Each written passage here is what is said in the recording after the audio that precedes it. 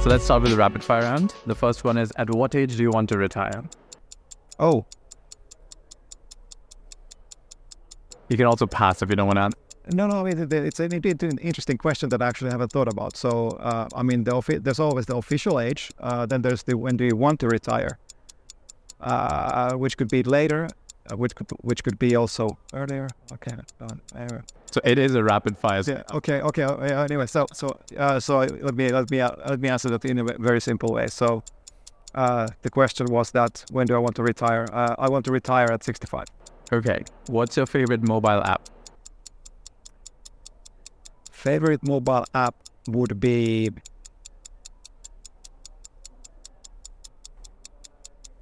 Right, gotta be rapider than this.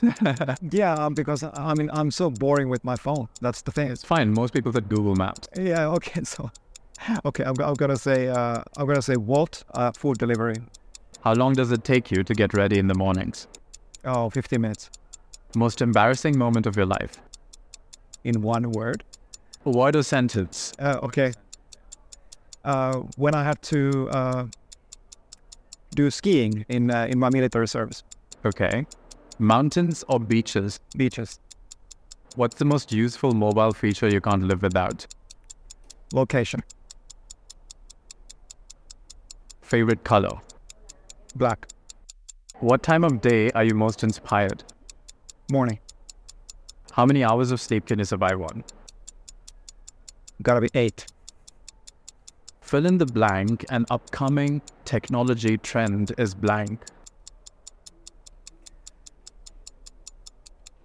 Artificial intelligence as a technology trend is overhyped. The city in which the best kiss of your life happened? Prague. Ah, okay. Android or Apple?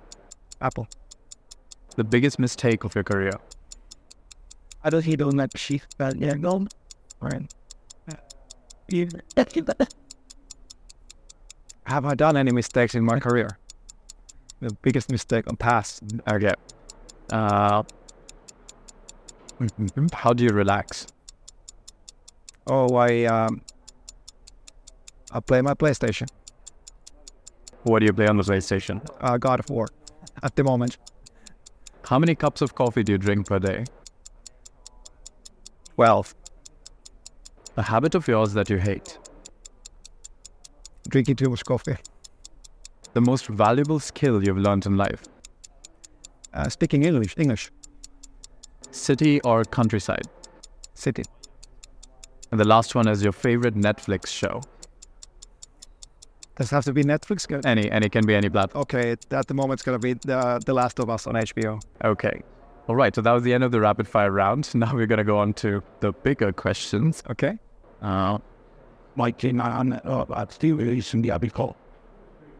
So as a veteran in financial technology and payments, what are some key trends you're seeing in the industry currently? Currently, it's a lot about the evolution of the regulation that defines financial services. So we're seeing companies that are not banks entering this space, and this is creating a new conversation around what we call embedded financial services. In this embedded financial services, basically any user experience, any application can have payments, even financing and other financial services as part of that user experience. So you don't jump to do your banking. It's the financial services just become a natural part of everything. And because of this new distribution mechanism of financial services, there's a lot of conversation around what is the role of a bank. How do you regulate, how do you control, and how do you create security around these embedded experiences for users so that everything becomes easy but at the same time safe. That is the number one trend that I'm looking at the moment. The second big trend that we're working on actively on is central bank digital currencies. So the central banks traditionally have only given physical cash out for regular citizens like you and me to use. And other than that, everything is dealt through the banks. With central bank digital currency conversation going on right now, the central banks want to understand, is it possible to create a digital equivalent of physical cash in an online world? The central banks want to protect the public option for any payment mechanism now that physical cash is diminishing in its usability. So in an online environment, there is a good question to be asked: what is the role of a central bank in these online environments where physical cash cannot be used? So that's the second big trend that, of course, we're quite keen on following at the moment. The third one is collaborative infrastructure. That sounds a little bit nerdy and boring, I know, but it's in practice it means things like digital identity, payment interoperability, the ability to basically send payments from one account to another account without ever thinking about where the other account, for example, is. In the world of mobile phones and mobile technology, this is already true. I mean, I can dial a number, I can send a WhatsApp message to a number without ever thinking if the other side is on my same network, for example, or not. We want to achieve this same goal in financial services as well, and I think this common infrastructure is making this happen. The interoperability is a key topic that we need to address in the financial sector in general. And so what is a trend that is overhyped, but you don't think it's a trend? Artificial intelligence in general has been overhyped throughout its existence, basically. So if you look at the history of artificial intelligence, in the artificial intelligence conversation started, I guess the first hype cycle was around the 80s when there's first computers came around. And the artificial intelligence, of course, failed to materialize beyond simple chatbots effectively. Now we're seeing another wave of hype around artificial intelligence. And I think while some of the applications are very impressive, including the well-known Chat GPT, which everybody keeps on talking about, I think there's, as always, the overhyping of its capabilities is quite clear already at this stage. At the same time, having gone through a lot of these hype cycles before, so there was a hype cycle around blockchain technologies, for example, cryptocurrencies, all of these things. None of them have actually delivered on their huge promises of upending the world, basically. And we've seen this go away. But as with blockchain, as with mobile applications and mobile payments, and as we're seeing right now with artificial intelligence and more specifically generative AI, there's going to be something after this hype that will actually move things forward. So I don't dismiss it entirely, of course, I don't. There are useful applications for generative AI in the near future for sure. But I think it's quite clear that this general artificial intelligence that will make a lot of creative work completely redundant, for example, is probably not going to be happening to the extent that people are saying it will. Okay. So what role do you see technology playing in driving financial inclusion and expanding access to digital financial services for undeserved communities or underserved communities? Yeah, that's a really good question. That is exactly what we are working on at Ericsson, Mobile Financial Services, which is the unit that I represent at Ericsson. The ability to, or the technology allows institutions that are maybe not banks or non-bank institutions to offer financial services to people that the banks either cannot or don't want to serve in a lot of countries. As we know, especially in the emerging economies like of Africa, for example, there's a large parts of population that only deal with cash, and they don't really have access to the formal banking system due to the heavy onboarding cost of these individuals. There's also the scarcity of basic banking service infrastructure in a lot of these places. But on the other hand, the mobile operators are everywhere in these countries. So there's an interesting statistic that there are more mobile phones than toothbrushes in the world, even today. And while that's not a comment on dental hygiene, it's actually a comment about that everybody has a mobile phone pretty much in this world. And that mobile phone can be used to access the financial system now, because the cost of getting these people to use their money through their mobile phones is much, much lower than it is to open a real physical bank account for each of these individuals. These mobile operators are driving this, especially in Africa. We've seen a phenomenal increase in financial inclusion happening in those countries where mobile operators have taken the role of offering financial services to these underbanked citizens. Okay. How do you balance the need for innovation and rapid development in the financial technology space with the importance of security and privacy for consumers? That's a really good question. So I've been working in the financial sector for more than 20 years, and more or less I've been always working in roles where I try to push the envelope a little bit forward, whether that is in a role in an innovation lab, in a bank, or as a business developer in technology companies. I've been always kind of looking at that next big thing and trying to move things forward. The unfortunate fact is that innovation is completely against the principles of regulated financial institutions. So people say that it's almost impossible to really innovate in banks, and they are resisting innovation. Some people say that it's a bug, but no, actually that is a feature.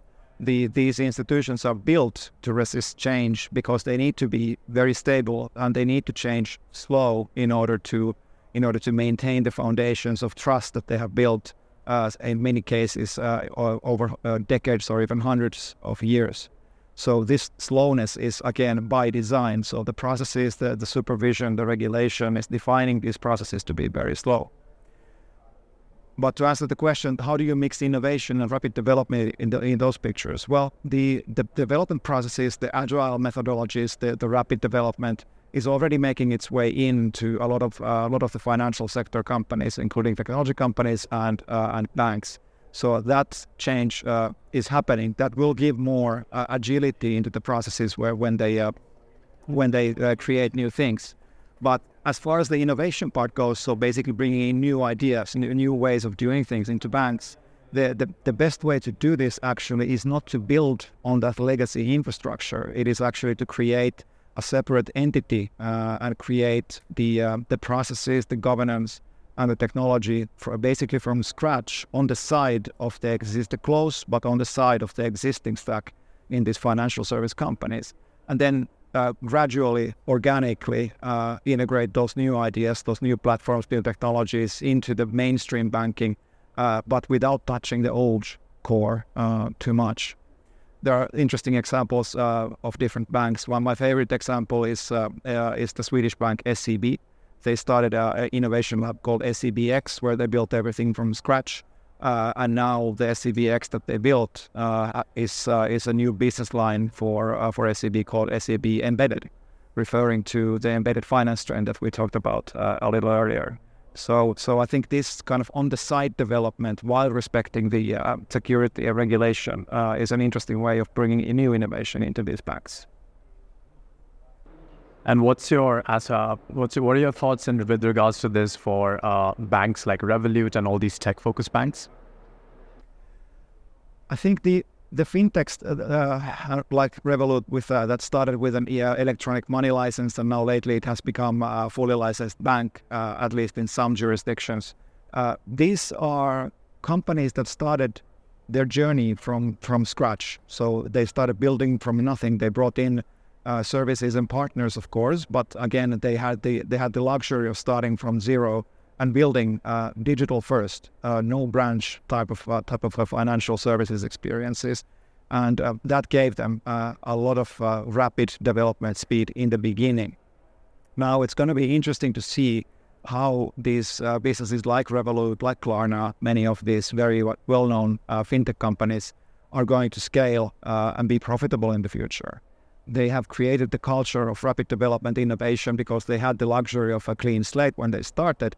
But again, ultimately, all of these companies will become legacy companies, and that is the time when they need to see how can they maintain this DNA of rapid development and innovation while being profitable, secure, and trustworthy for their customers. The abundance of venture capital in this fintech space has allowed a lot of these players to scale without giving too much thought about being profitable. And now that we're seeing the economic change or downturn happening, a lot of that capital might not be as easily available anymore. So we're going to see the coming years are going to be quite interesting to see who is going to thrive in these new circumstances. Yeah. So I guess who was it who said that when the tide goes down, you will notice who is swimming without swim trunks. So I think this is going to happen as well. You don't feel, well, I suppose thematically there's also a chance that the bigger fish might not be able to swim and the smaller ones might just be able to get out. Yeah, it remains to be seen. I think that this kind of upending of the existing banking infrastructure and the end of these incumbent banks has been prophesized for a very, very long time. When the fintech boom started for the first time around 2000, actually after the crash around 2008, I guess that was the official start of the fintech boom. A lot of these fintechs came to the market with the idea of, we're going to disrupt the banks. We're going to make sure that these banks in 5 years, you will no longer be using banks. You will be just using fintech companies to replace your existing banking experiences. This has not happened. And if you listen to the fintechs talking now, they talk a lot about cooperating, collaborating, and even partnering with banks instead of trying to fight against them. Now, does this mean that the banks will always be there? I don't know. I mean, I think it's anybody's guess. But if you look at the trends so far, the banks seem to be doing quite well in despite of everything. And I think the role of a bank will change to be more of a trusted provider, the anchor in the regulated environment. But then the distribution mechanisms might be happening through new ways, like fintechs and even mobile operators in some countries. Okay. So as a member of the European Central Bank Digital Euro Market Advisory Group, can you share your insights on the potential impact of digital currencies on the financial industry and society at large? Yeah, that's a great question. So central bank digital currencies, like I mentioned, was one of the main trends that we're following at the moment. And from the ECB or European Central Bank's perspective, the digital euro is a way to basically replace, or not actually replace, I would say augment the physical cash element of central bank money. The large parts of the European economies, especially in Northern Europe, have already moved into practically cashless economies. So if you go to Stockholm, Helsinki, Oslo, Copenhagen, you don't see ATMs anywhere. You don't see people using cash. Everybody's using some way of electronic or mobile payments everywhere you go. And while this is great, of course, cash in a sense is a very inefficient way of transacting with value. The downside of that is that all of these solutions are being provided by private actors, and these private actors are sometimes multinational corporations that don't really have a European heritage with them. So while this is actually great from a global economy standpoint, there's always the argument to be made that you need options. You need also sovereignty to a certain extent for critical infrastructure. So the central banks are seeing this, the central bank digital currencies, as a way to provide a public option for these private tools for payments.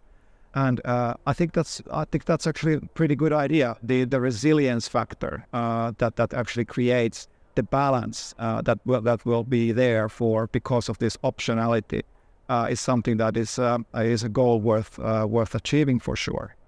The other element of central bank digital currencies, like the potentially upcoming digital euro, is the financial inclusion angle.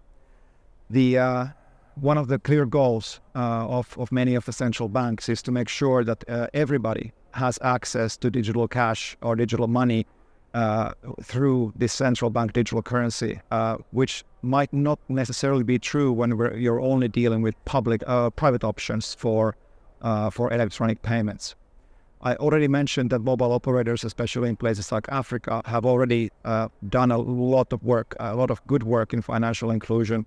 and making sure that people have access to the financial infrastructure.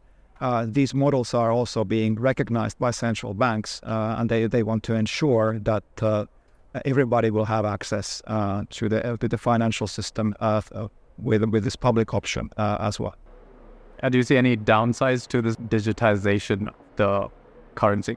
Yeah, so the downside of a central bank digital currency is basically that it's practically impossible for an average citizen that doesn't know anything, too much about the financial system to differentiate what actually is a central bank money and what is commercial bank money, and does it even matter?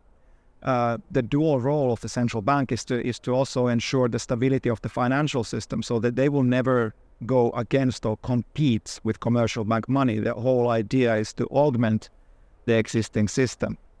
That also means that a central bank euro or the commercial bank euro, they look exactly the same and will have the exact same value, and only the account itself will look a little bit different.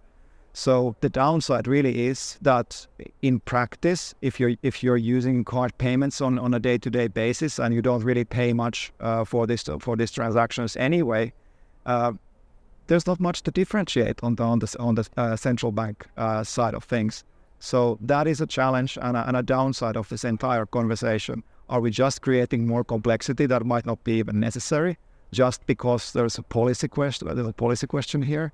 I think that's an interesting dilemma that the central banks are actually trying to tackle as well, by being very clear about this communication. What is it and what it is, it's not.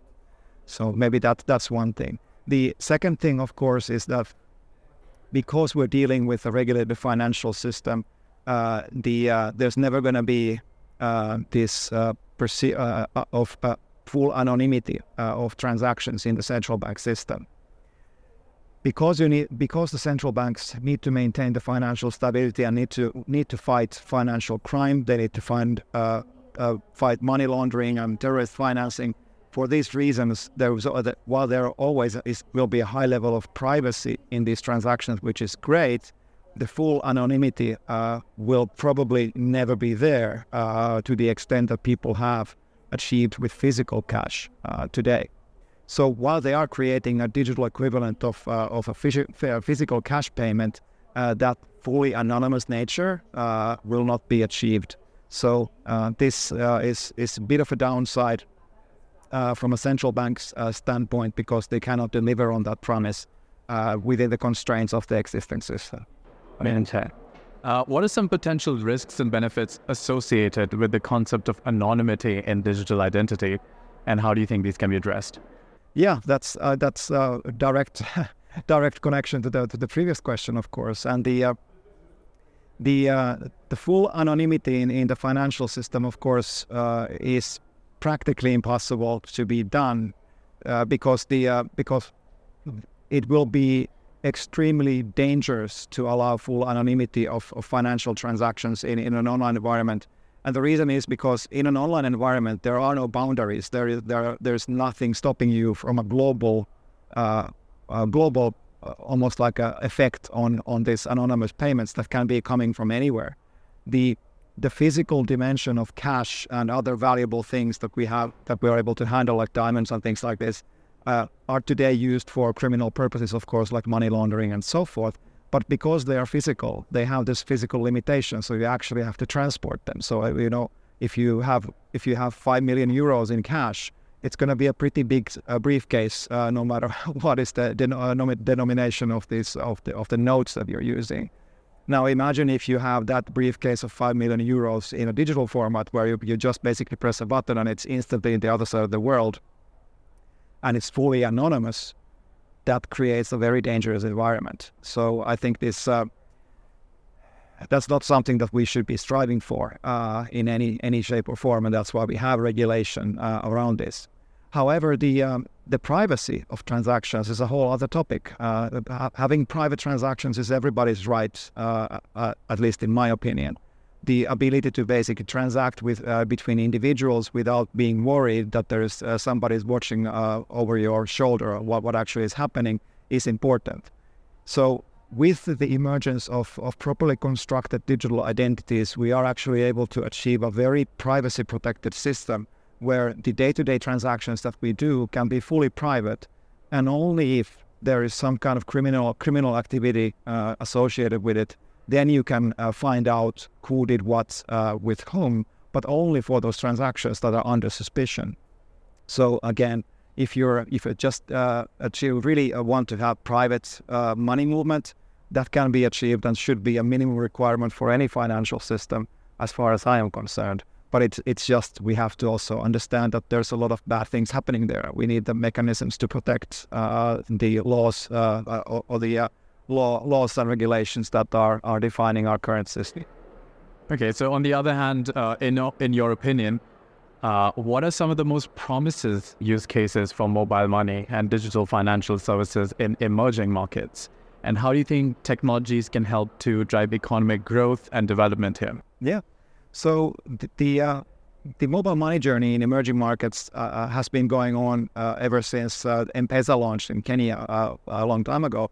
And we've seen the evolution of these services happening in a very, very tangible way. Something that started from a basic ability to deposit cash and then send that money to another person in a digital format over a mobile phone has now turned into services that allow people to actually do things like accumulate wealth, plan their own financial well-being, even do lending and payments in installments, basically, allowing them to access completely new ways to deal with money and accumulate wealth effectively in these markets. The move from what we call from financial inclusion into financial well-being is a very tangible thing that we're seeing, and it's not only about being able to transact; it's also about being able to actually grow together with the economy, not be excluded from the growth of the societies around these people, and being able to provide services that make that happen. The use cases, of course, are familiar to all of us who have ever bought anything lately. So things like buy now, pay later is a big thing right now. This allows people to break larger payments into installments over time quite easily, and having access to easy credit for times when you need more money than you have at hand at any given time, and having that available in an affordable way is of course an important enabler for small businesses and individual entrepreneurs, for example. The savings elements are of course also important. Sometimes you want to be able to put your money in a place where they actually accumulate interest and grow over time, and this allows even generational wealth to be accumulated over time. These are basically use cases that we are all accustomed when we are talking about banked economies. But again, having these services available for people who are underserved by banks has been a significant move forward. Yes. So still, it's only about the house. So services like savings, investments, and loans are services that we who live in places where we all have bank accounts, all have access to the banking services, are quite well familiar to us. But in these economies where banks are not able to serve large parts of the population, it is the mobile money services that are now making all of these familiar use cases reality for these people as well. Okay, so the last question for you is of a personal kind. It is, what would you be doing in your life if not this right now?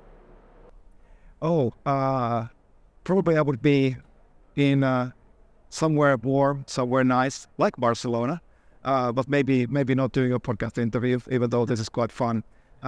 So again, I would be enjoying life somewhere warm, probably enjoying good food, which is another big favorite thing in my life, of course.